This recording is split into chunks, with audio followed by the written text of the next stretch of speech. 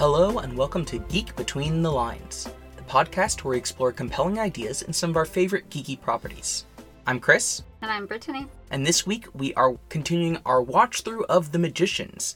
We'll be looking at Season 1, Episode 2, The Source of Magic. So, Britt, could you tell us what happens in this episode? A lot happened. I'll try to go through this quickly. The episode begins in the aftermath of the Beast's attack at Brakebills, and we see how Quentin, Alice, Penny, and Katie force the Beast back out of the school. Quentin then tells Elliot about the spell that let the Beast in, and Elliot reveals to Quentin that he first discovered magic when he accidentally killed someone as a teenager. Then Quentin wonders if the Beast is from Fillory, and shows Alice a documentary on Christopher Plover, the author of the Fillory and Further books, and reveals that the Chatwin kids who went missing were actually real. Meanwhile, Julia follows Pete to meet a group of hedge witches who teach themselves magic outside a formal setting like Brakebills, and who record their magic mastery with star tattoos. Julia and the hedge witch boss, Marina, who pretends to be a newbie, are locked in a meat locker with a corpse until they figure out how to do a warming spell and finally use scissors to unscrew the door. Penny is then going to leave the school because the voice in his head might be the Beast, but Katie convinces him to help her steal some magical items from the physical kid's cottage, which we find out she is secretly giving to Marina, who is blackmailing her. Then everyone who did the unauthorized spell gets busted by Professor Sunderland. After Penny pins it all on Quentin to save the others from expulsion, a specialist is sent in to erase Quentin's memory, but it turns out to be Eliza, the paramedic from his Yale interview. She urges Quentin to learn magic faster by any means necessary and to not stay on the garden path. She then visits Dean Fogg, who is receiving medical treatments for his injuries, and they continue their mysterious discussion of the Beast and the young magicians. Twists and turns, they're coming at us. Mm-hmm. That was me dodging them. Yeah, Arguably the only thing that you say you were ever good at, dodgeball, when it comes to sports. That's true, yeah. I was the president of the dodgeball club in high school. Yeah, don't sound so proud about that. Okay, well, let's go into our first segment. This magic moment is something I have to say, because... Magic moments. There you go, yeah. When we were growing up, my family had a Disney Monopoly set. Instead of Chance and Community Chest, one of the card groups was Magic Moments, and my dad would always sing that refrain every time anyone drew one of those cards. So that's what comes to mind when I hear Magic Moments. Yeah, I mean, in the deck building game Dominion, every time you can buy a mine, I literally go, they call it a mine. So, yeah. It's a good one, yeah. You can't not. Yeah, so I will stop myself from now on, but know, listeners, that every time we talk about magic moments, I'm thinking about that in my head. And now I am, too. Well, what are your magic moments from this episode? I really liked how the episode started with Quentin's trauma response to the attack with the Beast, and that he's just sitting on the floor, not even really able to communicate what happened as he's being questioned by Professor Sutherland, and he's not injured, but he is psychologically. Yeah, I thought it was really striking how they did that. Mm-hmm. Yeah, and just the red finger marks on his face. Handprint. Yeah, I think is just very effective at communicating the ways in which he has been touched by this action in profound ways. Yeah, absolutely. I also think it's really interesting. I mean, I think it could be the kind of cliche that the main first years, the ones that we know, are the ones that stay behind to help with the Beast, but also I think in another way it's that they have a feeling of responsibility because they're the ones who did a spell, and then now this beast came in 12 hours later through this mirror. And I think that they have a kind of sacrificial responsibility that you'll see from the characters moving forward. Yeah. Even in circumstances maybe they don't have responsibility for. But yeah, the fact that they stayed when everyone else ran, you're showing a little Gryffindor here. I would have been the Slytherin running, and I would have gotten a teacher, someone who actually knows magic more. I wouldn't stay in there with that thing. But good on them for kicking it out. Including, I love, after they work together to kind of get it through the mirror, well, finally what Alice is doing helps most as she's killing the moths from around this person's face. And he eventually goes through by his own choice.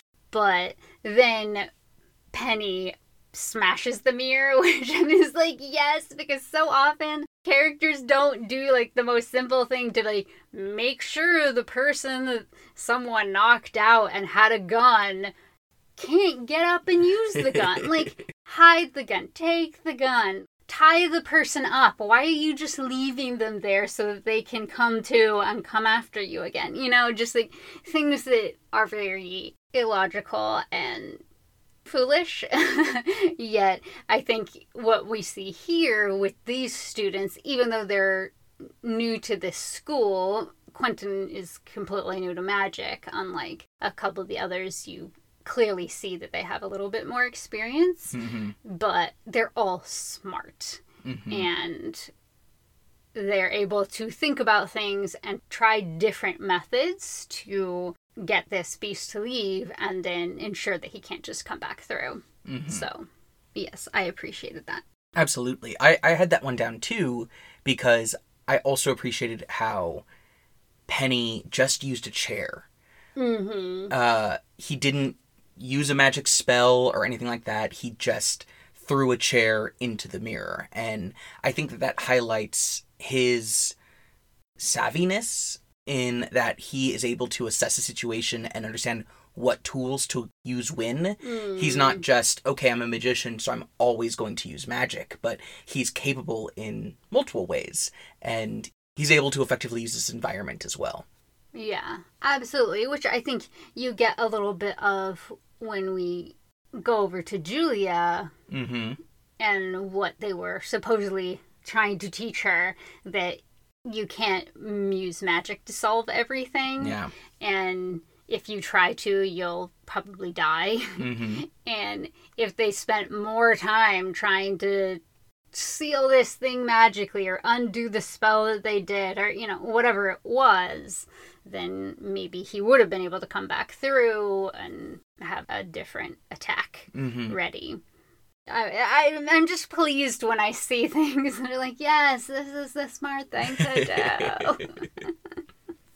It's not just creating extra drama and making people do foolish things so that you can have them come back again 2 minutes later so that the chase scene lasts longer, whatever the situation is. Yeah. But what about you? What are your magic moments, Chris? Well, one is just Penny and Quentin in the infirmary together. And the banter between them and how they dislike each other is very amusing. Very amusing. Yeah. And honestly, we've talked already about how we grow to like all the characters or almost all the characters. But even at this early stage, my first time watching and this time too, I get why both of them are mad at the other. Both of them, I think, are absolutely valid in their being upset with one another. And so their aggression towards each other and everything, I find, just more entertaining, more than a Harry Draco relationship where it's the protagonist overcoming an obstacle. It's more these two characters who are both butting heads because of their own perspective on their experiences. Because these two characters don't have secret feelings for each other? I mean, there's that too, yes, Oh, okay, obviously. Okay. No, but in the book, I think it's really amusing that Quentin hates Penny. Mm-hmm. But Penny doesn't feel the same way about Quentin. Yeah. And so here... And the Penny character is very different in the books, too. Yeah, absolutely. Incredibly different.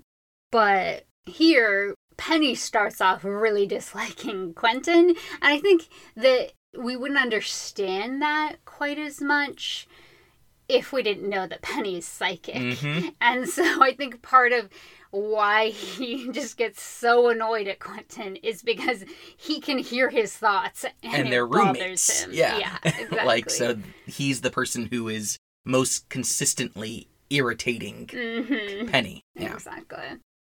And then my other magic moment is just that they made Julia do a literal escape room as her test, which was just... a little more intense than escape rooms usually are. True, but still, her goal was to escape the room. She had to, like, look for clues around there. Just made you want to do an escape room? It really did, yeah. But not with really cold temperatures and a corpse? Yeah, probably not that, but puzzles. That would be fun. Let's replace the corpse with a puzzle and the temperature with more puzzles. Exactly. Yes, precisely. But let's head into our next segment on setting and society. Looking at the setting of the show and their society and maybe even our own society. Yeah, so one thing that I think is really cool, which is more the setting, is just the color tones and how it's more cool, but not just cool, but like almost gray-ish tones when they're in the real world, including with hedge witches in the real world. Yeah. And then versus at Breakbills it's well lit, there's vivid colors, and just showing that we saw it a little bit in the first episode, but them continuing that on, I think is, really a really cool way to show the disparities between the hedge witch community and the fact that they don't have access to the expensive education and equipment and classrooms and professors and this beautiful campus, and they are in the harsh world of New York and everything that comes along with that. And so, I think it's just it's a cool way to help differentiate and make it a reality that it's like they're almost in different worlds. Yeah, and then the transitions between those two worlds become even more stark because you go from that color to that more gray tone. Also, something that I like is when Pete says to Julia, you ask a lot of questions.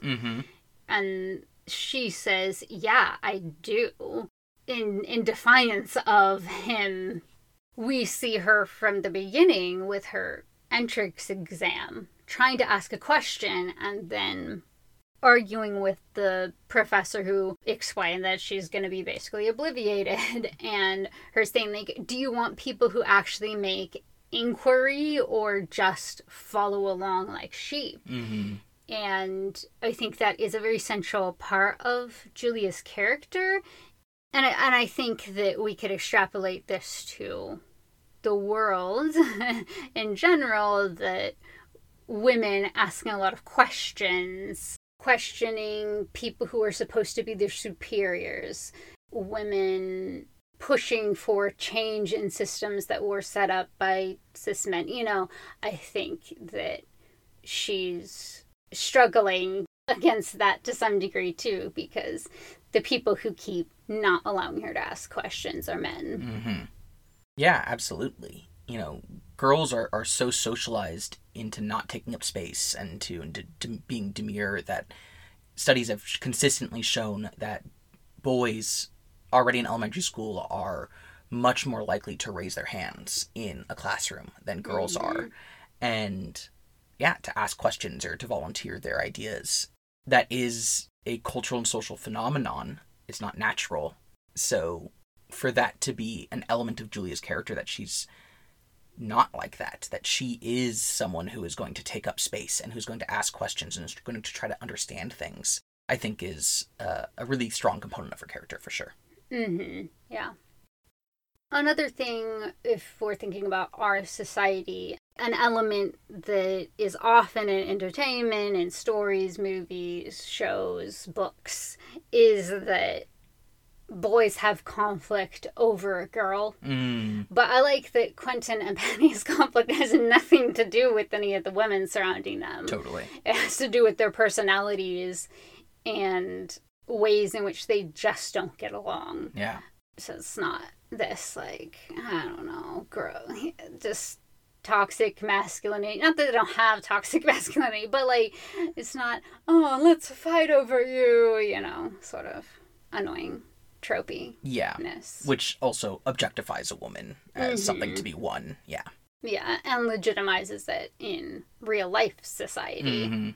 That it's okay to act this way because it just means that you really like her or whatever it is. Yeah. Yeah, it's a good point. But what about you? What are you noticing about the setting in society? Yeah, I noticed a few things too. For one, the fact that Katie knows battle magic that she's not supposed to know, I think is really interesting, because her life, more than anyone's at this point, is the most mysterious. Yeah. And that adds quite a bit of mystery to it as well, where she has reason to understand how to use magic aggressively and for force. And at the same time, she uses it here in a way that is really necessary. Yeah. And that's different from when Quentin uses it later on. When he's using it spitefully, she used it as a way of defending herself and the others. So, yeah, I think it again opens up more questions into her background, but it also, in contrast with Quentin, helps to illustrate how perceptions of people who grow up in more dangerous situations being more violent are completely inaccurate. That circumstances are typically what cause violence. And she was using her violent magic then because of the circumstances. Quentin later uses violence interpersonally, and he's someone who comes from a elite background. So, yeah, I think it's an interesting contrast there. Yeah, definitely. As well as showing us more about the world, that types of magic are themselves controlled and policed. There are unauthorized magic. Exactly. Now we know an example of unauthorized magic. Yeah. Totally. We also, interestingly, get a professor starting to explain how there are other worlds than this one. Other worlds exist, and that this creature's probably from one. And Quentin uses that to think that, well, maybe Fillory is one of those other worlds. This is introduced much earlier than it is in the book, and it's understood in their society in a way that it's not in the book, which I think is interesting, because once you know that other worlds are out there and that they can be visited, that does just change your cosmology in such profound ways that it made me curious as to how that might impact the staff at Breakbills and other institutions and other magicians to have access to that knowledge, but be limited in their access to move between worlds. Yeah, I'm like, do they have any exchange programs? Is that something they could even set up? Yeah. Or would it be too dangerous to, because you might open a portal for someone else to come through? Or, yeah, that'd be fascinating. Totally, yeah. Another interesting element that came up in this episode was how, after the attack by the beast, they are granted 1 day off to recover and recuperate. And then they'll have a quiz. They'll have a quiz when they come back on Wednesday. I think that is an interesting parallel to the education system in our society. Oftentimes, children are expected to attend school even after a traumatizing event. I've certainly had students who, after shootings on other campuses, have talked about their anxiety and fear coming back to school. Or just this last week, there was a shooting just off campus at one of the schools that I work at. And I've gotten university emails about it but nothing about time off, nothing about, there's crisis counselors being offered, but there aren't any kind of a formal policies. And like many things in education, some of the responsibility of addressing these things falls to the teacher as the person who's directly engaging with the students. I certainly know that whether because of tragedies on campus, students who have passed or other kinds of things that have come up, a gun scare that happened on one of my campuses, typically as a professor, I'll get an email saying, these are the resources for your students. Consider being more flexible with your due dates or addressing this in class or whatever else it might be.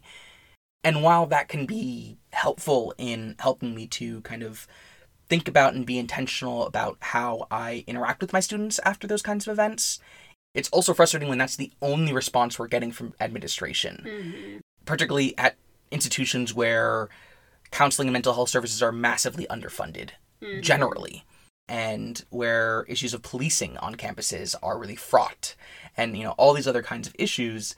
So I am the one who has to not only be in direct communication with my students, but also try to take into account the ways that their experiences are going to be impacted by these kinds of events. And at Break Bills, we see how Professor Sunderland at least says, you've got a day off and that's it. And they're kind of moving full steam ahead after. It's tricky because on the one hand, nobody can just get over an experience like that quickly or ever, potentially. On the other hand, they're not going to completely change and make school go a month longer so that students can take 3 weeks off and seek mental health services, like it's the primary mission of the school is to educate and not to support students undergoing emotional or negative mental health circumstances, and so it gets difficult. How do you make the call when to do this, and when is it compromising their education, when is it not being supportive of the students in ways that you should be, when is it adding to their stress and anxiety, it gets very complicated. Absolutely, yeah. It's a lot to put on teachers. I know that teachers can sometimes make their own decisions on certain matters, and sometimes they make really frustrating ones, like when my mother was at UCLA as an undergrad there and her brother died. She was 19 and she asked her teacher if she could turn in the final a week late or something. And he was just like, no. I'm just like, how can you do this? It's awful. Like, it's so bad. Maybe he was racist. I don't know what was going on. Maybe he was just a jerk. But how people can make those decisions rather than there being some sort of policy for bereavement or something, I don't know. But then on the flip side, asking teachers to try to help in circumstances that they're not trained to help in, to support their students' mental health, and also maybe make accommodations that make them have more work or have to completely rearrange things is a lot to ask of the teachers too. But it also shows that universities are asking teachers to help students but aren't providing any help for the teachers themselves. Yeah. As if these events happen only to the students and don't cause anxiety or stress for the teachers, which is just not true. They have double the stress because they have the stress of something terrible happening to them and their students, and then they also have the stress of trying to help their students if they care about them, and so, yes, it's a problem. Absolutely. There is a problem. Yeah. One of the schools I teach at is a private elite liberal arts school. And I will say they handle these things much better in really having a student and faculty kind of first mentality, at least from my experience, my limited experience there. But that also comes with the much higher budget and tuition and everything that comes with those schools compared to the public schools that are massively underfunded and undersupported because of, tax policies and neoliberalism and all the other evils of capitalism. Yeah. Yeah. But I do have one more uplifting element of setting in society. Oh, nice. And that is just the Physical Kids Cottage. Yes. Is such a great set. It's so good. It really highlights that kind of colorful aspect that you mentioned. But it also just is this great, big, open set that communicates this vibrant college life atmosphere while also leaving room for kind of everyday magic to exist either in the background or to be going on just by the students. I think it's a really great set and an inspired design to have some of their interpersonal communications at. Yeah, another one that I just remembered about too that could fit into the setting in society is the fact that Elliot says Avada Kedavra, that he's using a Harry Potter spell as a joke in this social reality where they have the things that we have. They have fantasy. When Alice is talking about, I didn't want to read fantasy books when I was a kid. Like, they have these things, but they also know magic is real. So I just think it's like a fun kind of place to be. That's definitely in the book. That Lev Grossman, in different points of views of the characters, like, has them think about the stories, like Harry Potter or Lord of the Rings, they come up every once in a while, which is fun. Yeah, absolutely. And it totally makes sense. It makes them more relatable, and it shows that they are part of our culture and our society in that way, because you can't be a millennial in our society without at least knowing what Harry Potter is and what Lord of the Rings is, and more likely having some further knowledge of it and ability to kind of understand those quotes and memes and stuff. So yeah, I think that's one of the really charming elements of both the books and the show, is that they make these characters that you can see yourself joking around with, making references with, or that it seems very natural. But why don't we move into our next section, themes and schemes? What themes and plot points we see happening in this episode? Yeah, well, obviously we must talk about the idea that magic doesn't come from talent, it comes from pain. At least from any of the fantasy I've seen or read, I haven't really come across an idea like that, which I think is very unique and really interesting, especially as someone who comes from a very dysfunctional background myself, and so I'm very drawn to that idea. And I think knowing that, then that these characters, as you find out more about them, you'll find out more about where their pain comes from. Yeah. Yet it's not, I guess, only a sad message. I guess there's something nice. It would be lovely if magic came from my pain. Would love that. But it's kind of a nice thing in the magician's world that at least people can maybe get a little something for their suffering.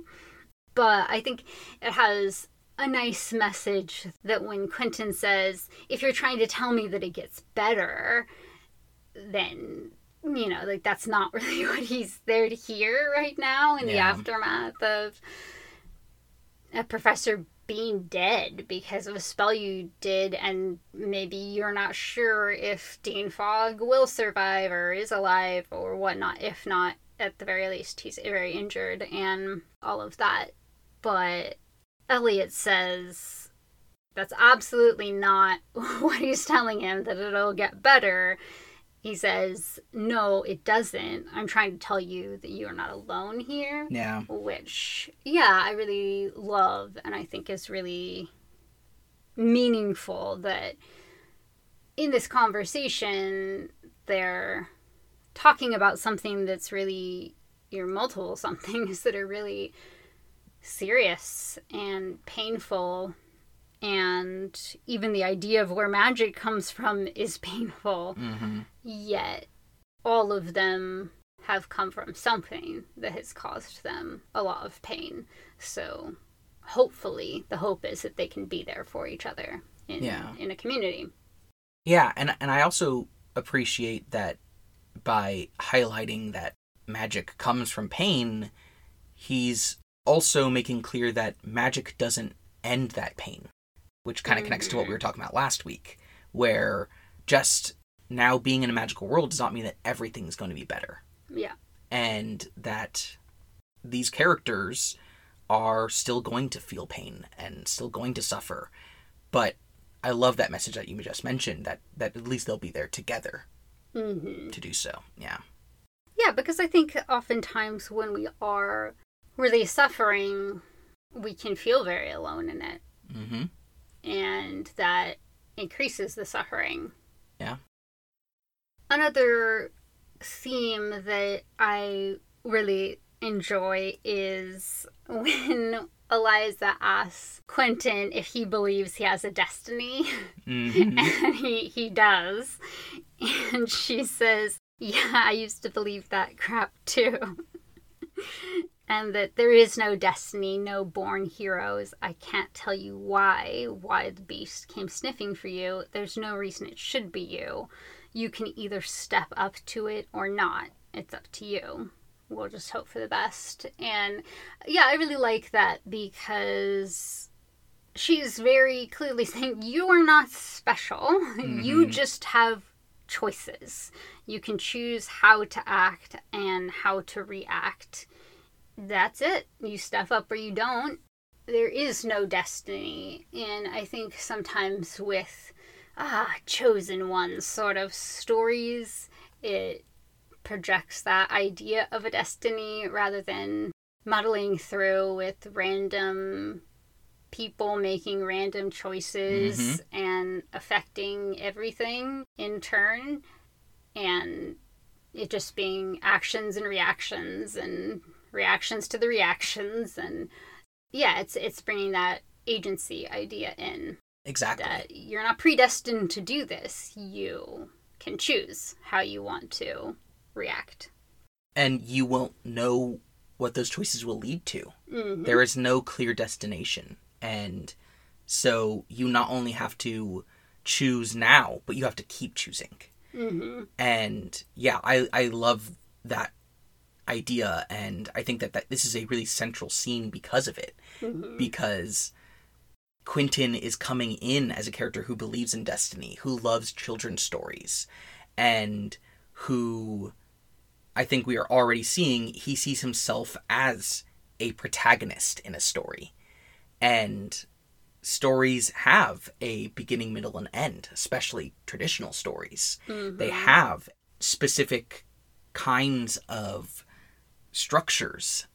And here, the show is already saying, and Quentin's been confronted with the idea that things are not going to follow a traditional path, that you are not exceptional, you're not special, you're not destined to do something, but that you are going to have to make a lot of choices, and there's never an end to that. Mm-hmm. Which I really appreciate that, especially because his depression is such an important theme, an important element of his character. And for someone who, maybe has suicidal ideation or who suffers from really acute depression, choosing to live each day is its own choice. Mm-hmm. And that's something that can be harder some days than others. But each day you have to make whatever choices you can. And sometimes you'll make bad choices. But it highlights how that struggle and the struggles that we'll see in this magic story are going to be ones that are constantly about that agency. Yeah. Yeah. But what about you? What do you have for themes and schemes? Well, I obviously also enjoyed the Destiny line.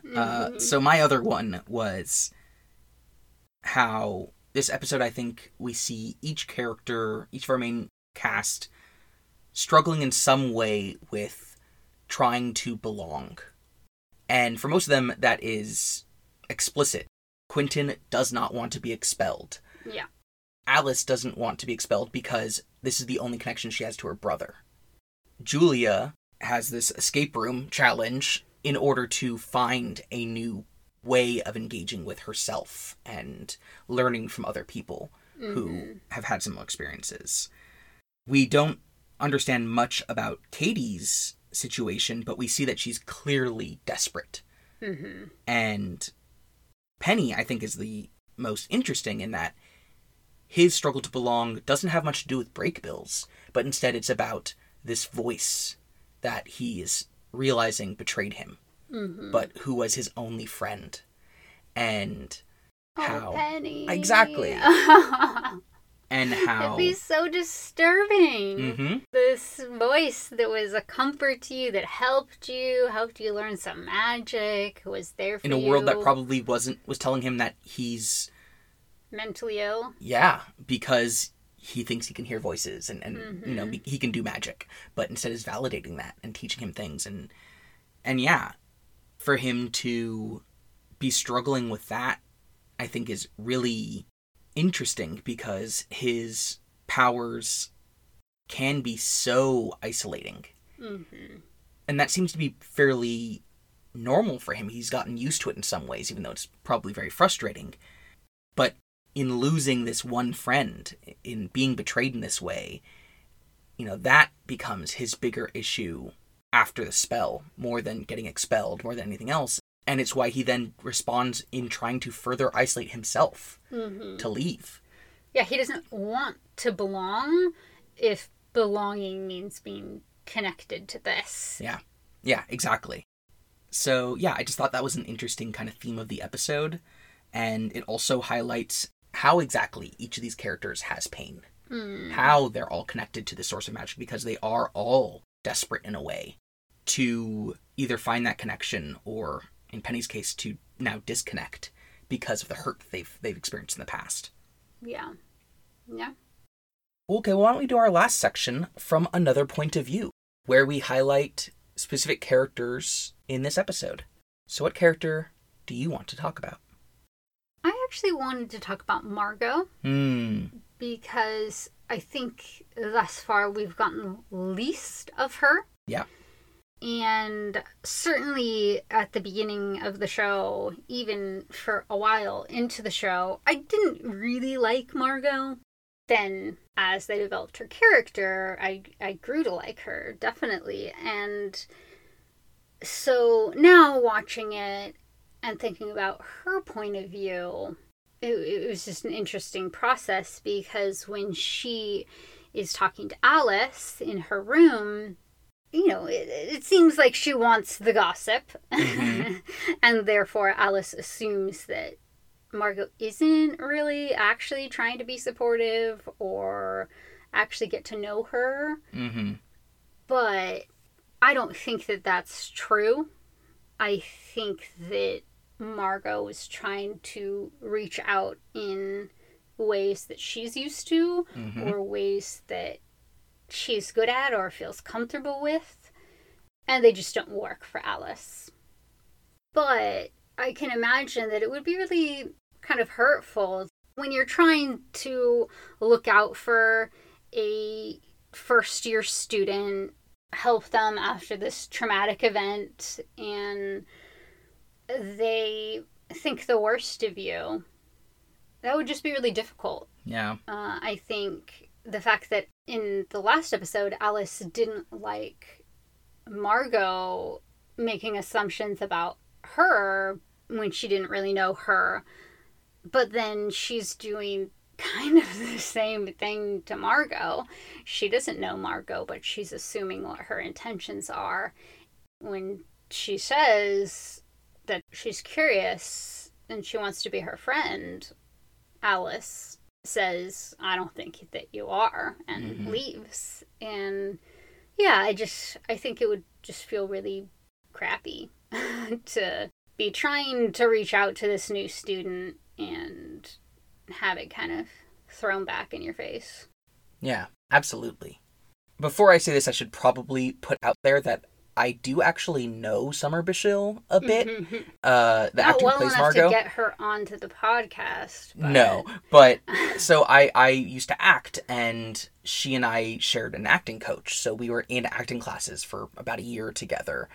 We weren't friends, really. We weren't close, but like we acted alongside each other in that weird kind of, middle school acting class way. So yeah, it's interesting seeing her in the show with that background. But I will say that this episode, especially in comparison to last episode, I am really impressed with her acting.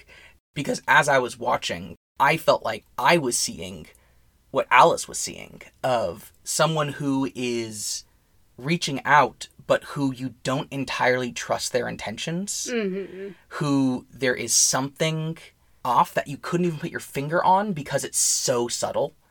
But that it's there. And I think that you're right, that it is Margot doing something that she's uncomfortable with and trying to be there for Alice, trying to build a relationship with Alice in a way that is very different from her usual personality. Because when we were introduced to Margot last episode, I noticed how she had her hands up the whole time in this really interesting pose that is just so performative. Yeah. Like the character is being performative as kind of elitist and all these other kinds of elements. And I think that her and Elliot both have a bit of that in their charm and in their personalities, but we don't see that her using that with Alice here. Yeah. And for me, yeah, I see that as her being more genuine here than she might otherwise be. But it somehow comes off as insincere. Exactly, yeah. Yeah. And just, that's so complicated, and there's so many levels to that for the actor to kind of portray that in really interesting ways, already 2 episodes into a show. This isn't the 5th season where she's been playing this character for years. Like, this is still fairly new into the run. Yeah, I just, I think that it was a really good performance, and one I probably wouldn't have noticed the first time, because I also wasn't coming in with the knowledge of who Margot is and who she becomes through the show. So, yeah. Very interesting. Totally. What about you? Who's your from another point of view? Well, I should talk about Margot's bestie, Elliot. Our bestie, too. Yeah, another character who, he didn't have to grow on us. He's just delightful from the beginning, but he then does grow on us even more from that, because he's just so great. But I was just really thinking about what it must be like for Elliot here, as he's trying to give advice to Quentin after this horrible event happens. And how I think there is a bit of Elliot that is minimizing these events to himself even, because it's sometimes easier to just try to be aloof, to be uncaring, to not see things as scary or significant or frightening. And so the way he talks about the 3rd-year class and the way that he talks about this event here, I think highlight that he's not just trying to tell Quentin everything's going to be okay, but I think he's also doing a little bit of his own kind of compartmentalization and emotional distancing from what happened. Oh, absolutely, which I love seeing, because I think, not in the way that Elliot does it, but I do that myself. Make troubling things or vulnerable things lighter through the way you communicate it, or how kind of blasé you are about really sad things that have happened to you. And it's easier to talk about them that way. Yeah, absolutely. At the same time, Elliot showing some vulnerability with Quentin, I think, is really powerful. It shows that for Elliot, Quentin is special. Because for Quentin, he still is saying, we don't know each other that well. We haven't known each other very long. And I think for Quentin, Elliot is just one element of this new world that he's entering. I think he likes Elliot, but I don't necessarily think that Elliot's friendship is something that he would count on or would prioritize in ways that are really profound. And I think Elliot is doing that. You know, he says, "I bond easily," which is a great line. Time is an illusion. Yeah. Oh, Elliot. But yeah, his showing his vulnerability, showing something that he clearly has a lot of guilt around, and how it's completely changed his ideology on magic, or not changed, but shaped his ideology on magic, that magic comes from pain, because his magic came from being bullied and is always connected to the first time he used it to kill someone accidentally. Yeah, that's interesting. I'm not sure I completely agree, because as far as we see, Quentin seems closest to Elliot of anybody there, because he talked to him about it and not anyone else. And I think he's become friends with Margot because Elliot introduced him to Margot. So she was the package deal to get Elliot, you know? And I think Quentin started the vulnerability, basically revealing that he's been suicidal. And that's when Elliot knew, okay, I have to share something real here. Like, I can't just brush this off. I can't just say, oh, I'll give you this spell. You know, like, I have to do more in response to this. If Quentin hadn't said before he came to Break Bills, he would feel like things were pointless, and if everything was pointless, then what's the point of going on? I don't think Elliot would have shared, but it's because that's where Quentin was at and what he was talking about, that Elliot dug deeper than he normally would. Yeah, I agree. I think that Elliot here is seeing the pain that Quentin's in, seeing the fear he has, and also I can imagine that Elliot is trying to be for Quentin what he wished he had when he first found his magic and was responsible for killing someone. You know, that he is trying to step up in ways that themselves are, a little uncomfortable for him, but to do that for Quentin.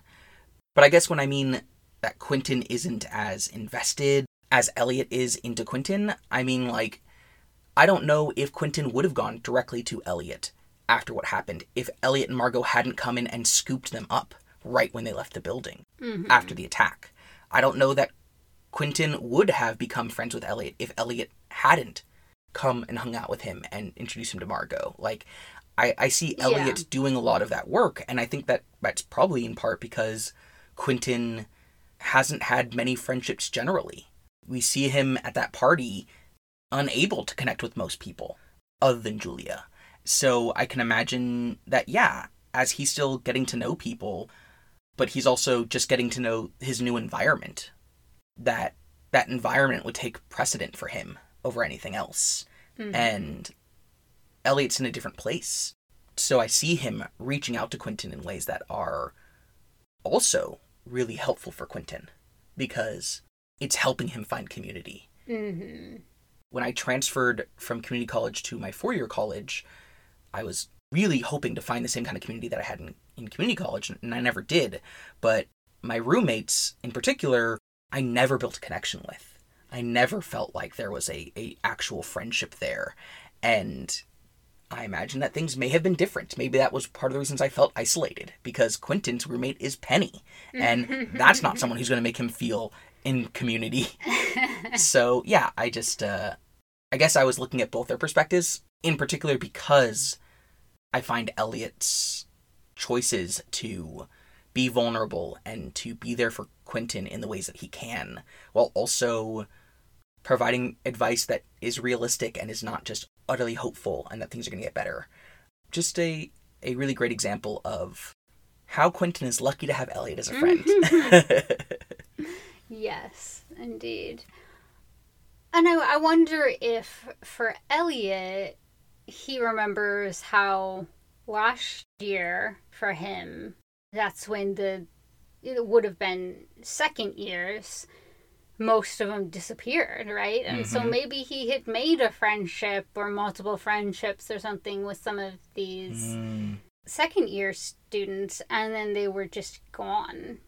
So now this tragedy has struck these new students.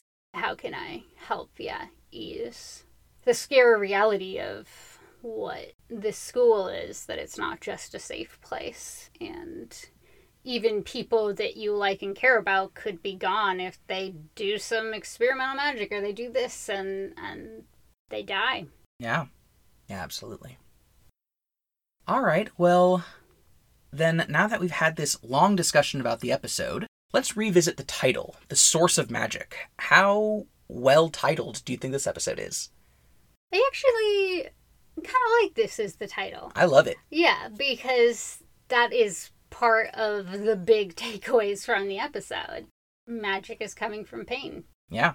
It's unique to the series, and it's an element that, we'll see more of as we continue on. Yeah. I also like how structurally it highlights how the important things in this series are not just the plot beats, but that the conversations between characters, the downtime, relationship building conversations are just as important as them summoning an evil character. As the beast. Yeah, exactly. But that what they're experiencing and the wisdom they can provide for one another and the support they can provide for one another is also a core element of this narrative. So yeah, I think this is a really great second episode title. Way better than the first one. Yeah. Okay, well then, what are we discussing next week? So we will be discussing episode 3, Consequences of Advanced Spellcasting, where we find out about the mating rituals of books. Exciting. Titillating, even. Oh, gross. Well, thank you all so much for listening to this week's episode of Geek Between the Lines. You can find links to our website, our social media, and our Patreon in the episode description. We hope that you'll join us on Patreon so that you can get access to all the extra fun content that we're making for the series. We are soon closing our poll for what patrons want for their perks as we go through the magicians. So get on there and vote if you haven't. We want to thank Kimberly Kuniko at Lacelet for designing our logo. You can find her designs at lacelet.com, Instagram, or Patreon. Thanks again for listening, and we'll see you next week. Until then, geek out!